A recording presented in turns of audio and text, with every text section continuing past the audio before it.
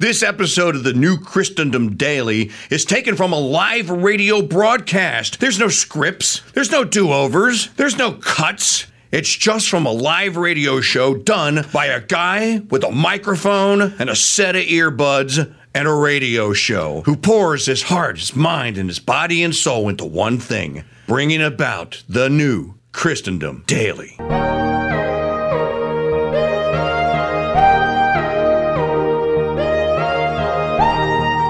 Then we have the European Union threatening, just sticking with this subject of Ukraine now, the European Union threatening that we're going to sanction Tucker Carlson. How is a union of states going to sanction one man? And they actually had MPs that were talking serious about it. This is a violation of fundamental... A violation of what? He's a journalist. Russia's a sovereign country. He's a free citizen. He's allowed to... Southwest Airlines says he's allowed to move about the country freely now. Well, I thought apparently he's not allowed to move about Russia freely, though. And then you have Hillary out there calling Tucker a useful idiot. I am so jealous.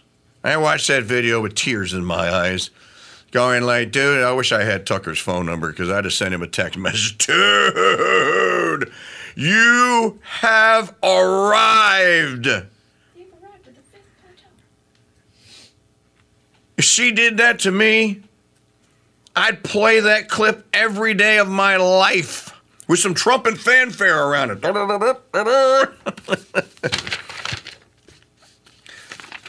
Then I want you to chew on this.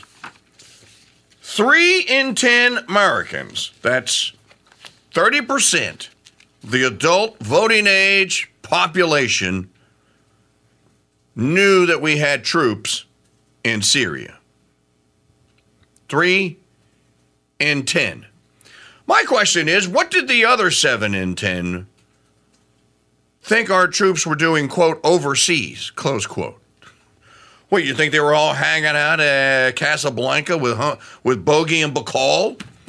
Yeah. Do you think they were all, they're stationed in England and stuff. You know, our friends, they're in Spain and England and stuff. No. 3 in 10, where was the survey taken? I'm looking. 3 in 10 Americans surveyed, only 3 in 10 knew that the United States had troops that could be bombed in Jordan and Syria, is the point.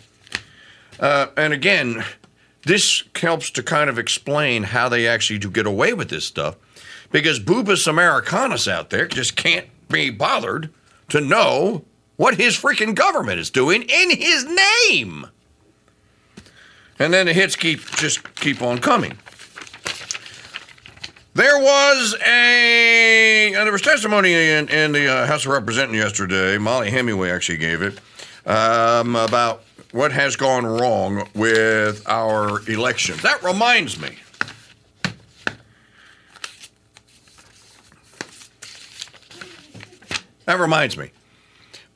Democracy.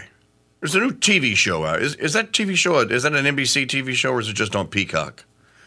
It's called Traitors. It's Survivor in a Scottish castle, basically. In any event, Ms. Chur was watching it, so I watched a couple of episodes of it. And we both came to the same conclusion. This is what stood out to us. Because at the end of each episode, the people that are trying to find out or figure out who the traitors amongst them are get a chance to, and they're all idiots. None of them know what the hell's going on. Get a chance to vote out who they think prospectively is the snake in the grass that is slithering among them.